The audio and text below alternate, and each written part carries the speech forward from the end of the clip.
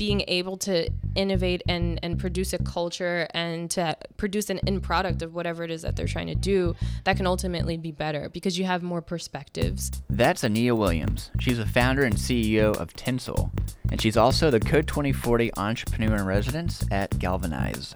This season of Techpreneurs gives you an insight into not only how these entrepreneurs in residence are building tech, but the backstory of how they entered the industry. I met someone, they said they were looking for someone. I'm like, okay, I'm definitely overqualified for this job, but I want to get into working for a tech company. This company sounds really cool, and I don't know anybody. I need to meet people. And so that was kind of the beginning of, a 3.5 year amount of time that I ended up working there. And during my time there, did social media support, biz dev and sales. I did marketing, and by the end of the time, I was running the marketing team.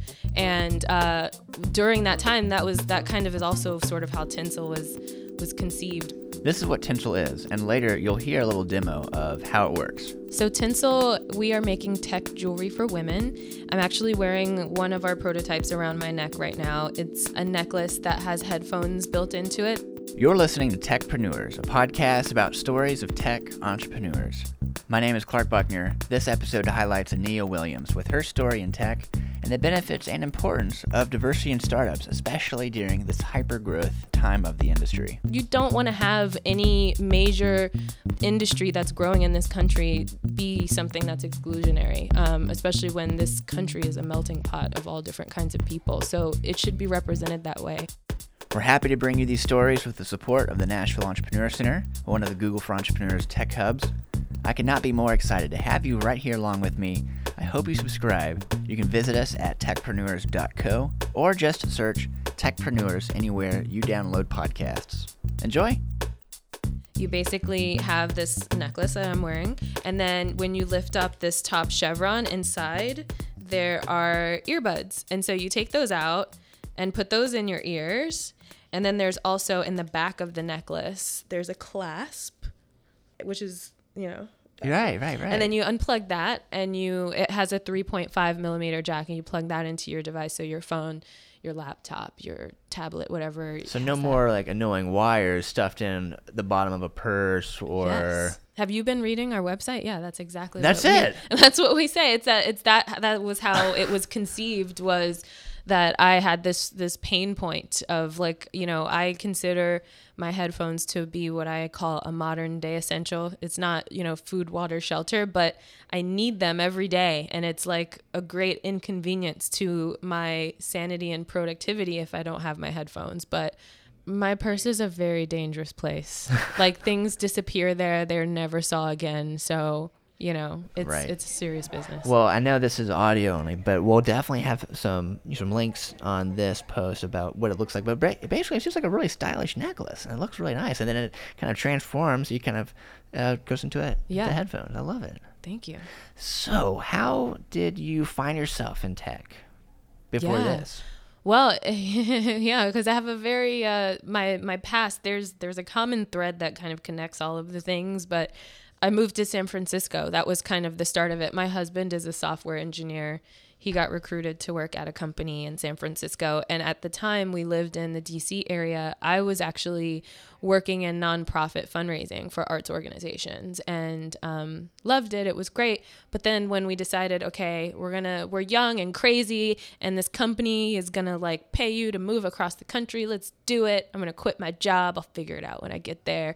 And interestingly enough, that same year, we had come to South by Southwest for the job that he had back in DC, and I came with him and kind of got to get a glimpse of what was happening in the tech industry. And part of me also was kind of like, yeah, this is where it's at. And so, when we got out there, I ended up falling in with Voxer. So they make a walkie-talkie app for smartphones. I love Voxer. It's great. Yeah. And it just, ended up being one of those things where I moved out there, didn't know anyone, actually kind of thought I was going to start my own business making wigs. I have a hobby of making wigs. I'm wearing a wig right now that I made. And I was like, I'm going to start an Etsy shop. It's going to be great. But I also kind of wanted to get out there and meet people. So when I started at Voxer, I actually started as a part-time office manager there because I was like, I met someone, they said they were looking for someone. I'm like, okay, I'm definitely overqualified for this job, but I want to get into working for a tech company. This company sounds really cool, and I don't know anybody. I need to meet people. And so that was kind of the beginning of, a 3.5 year amount of time that I ended up working there. And during my time there, did social media support, biz dev, and sales. I did marketing. And by the end of the time, I was running the marketing team.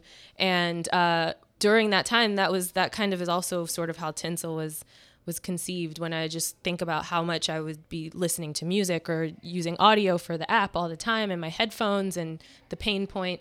So yeah, that was kind of because part of Voxer, it. I mean, it's all audio. I mean, it's walkie-talkie. Yeah. And so when you take that, and you're also classically trained. Yes, right? yes. As a singer. I'm a classically trained singer. Yeah. So that predates my fundraising, in that I've studied voice for as long as I can remember, but that's actually what I have my degree in is music. And I didn't want to live in a cardboard box, so I figured I should get a job with a steady paycheck. Although it's ironic, because when you think of it now as an entrepreneur, I haven't had a salary in a year and a half. So I kind of came full circle on the sort of stability point anyway.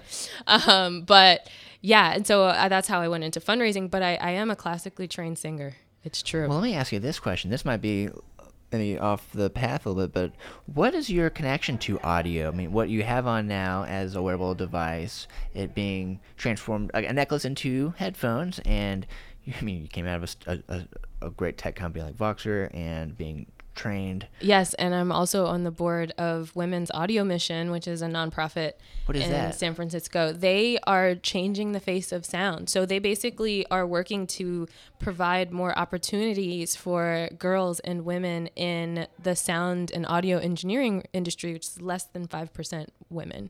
And it's also, so they have a studio in kind of the mid-market area of San Francisco, and it's incredible. It's one of the only studios in the world that's built entirely by women. It's run entirely by women, and they bring in girls starting from middle school age up to, women. They do internships. They do, sessions where they teach them about the physics of sound, and they show them how to use the sound equipment and the soundboard. They do everything from show them how to work with Raspberry Pi and do Arduino and the whole thing. So the recording studio is kind of a carrot, really, to get more girls and women in tech and kind of give them exposure to other women who do this, to show them that this is something that you could do too. So it's really, really cool. I love it. But yeah, so theme of audio, sound, and theme of women. My product is for women. I'm all about, providing opportunities for women and minorities in general, as myself being a Black woman.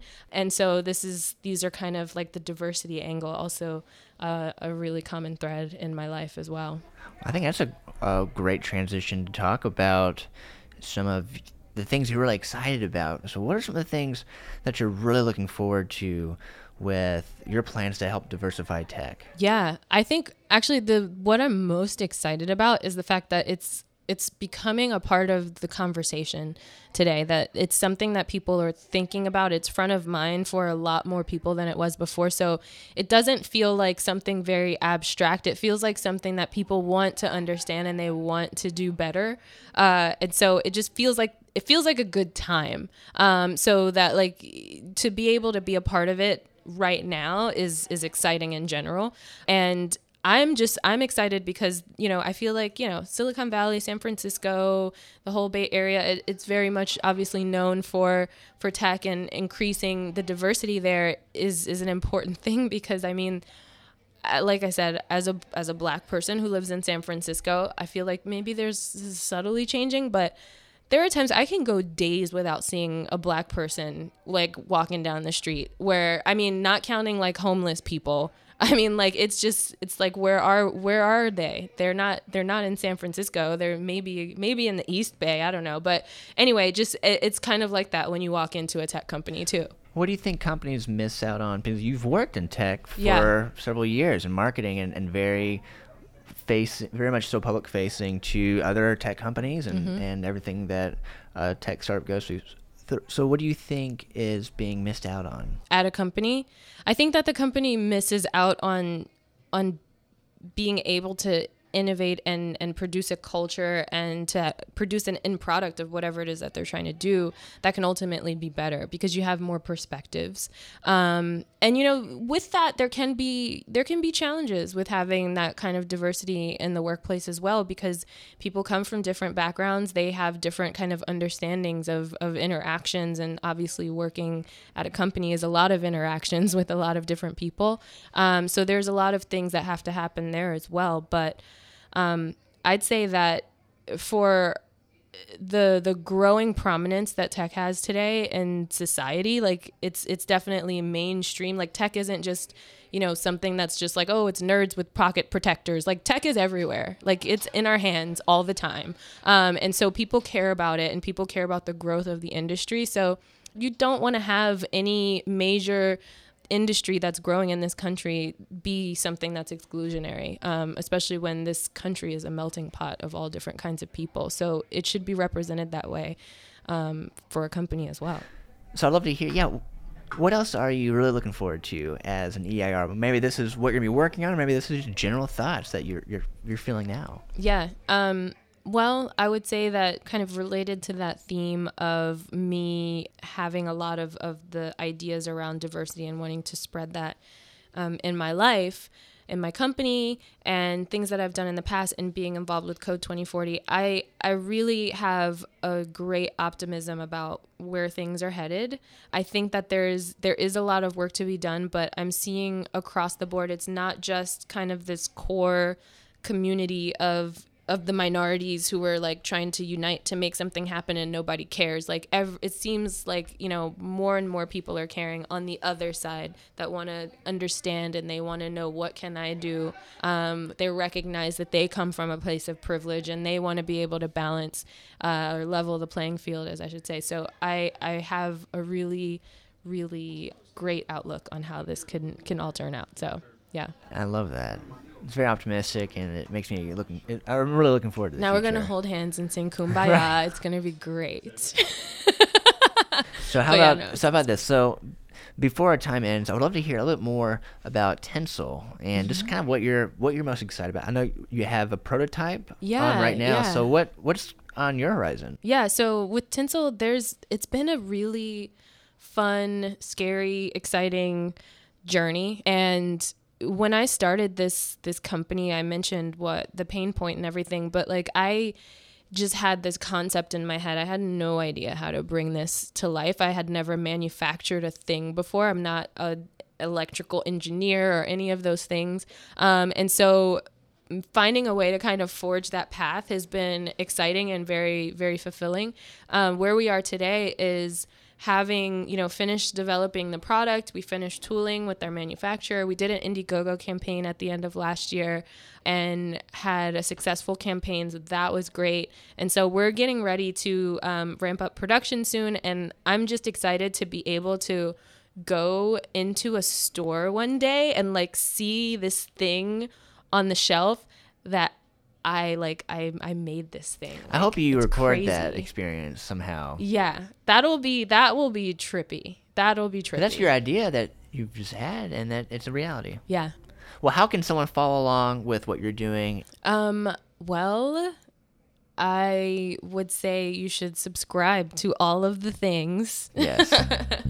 Especially for Tinsel, like you can follow on our blog. We talk a lot about kind of chronicling our journey and how things are coming along there.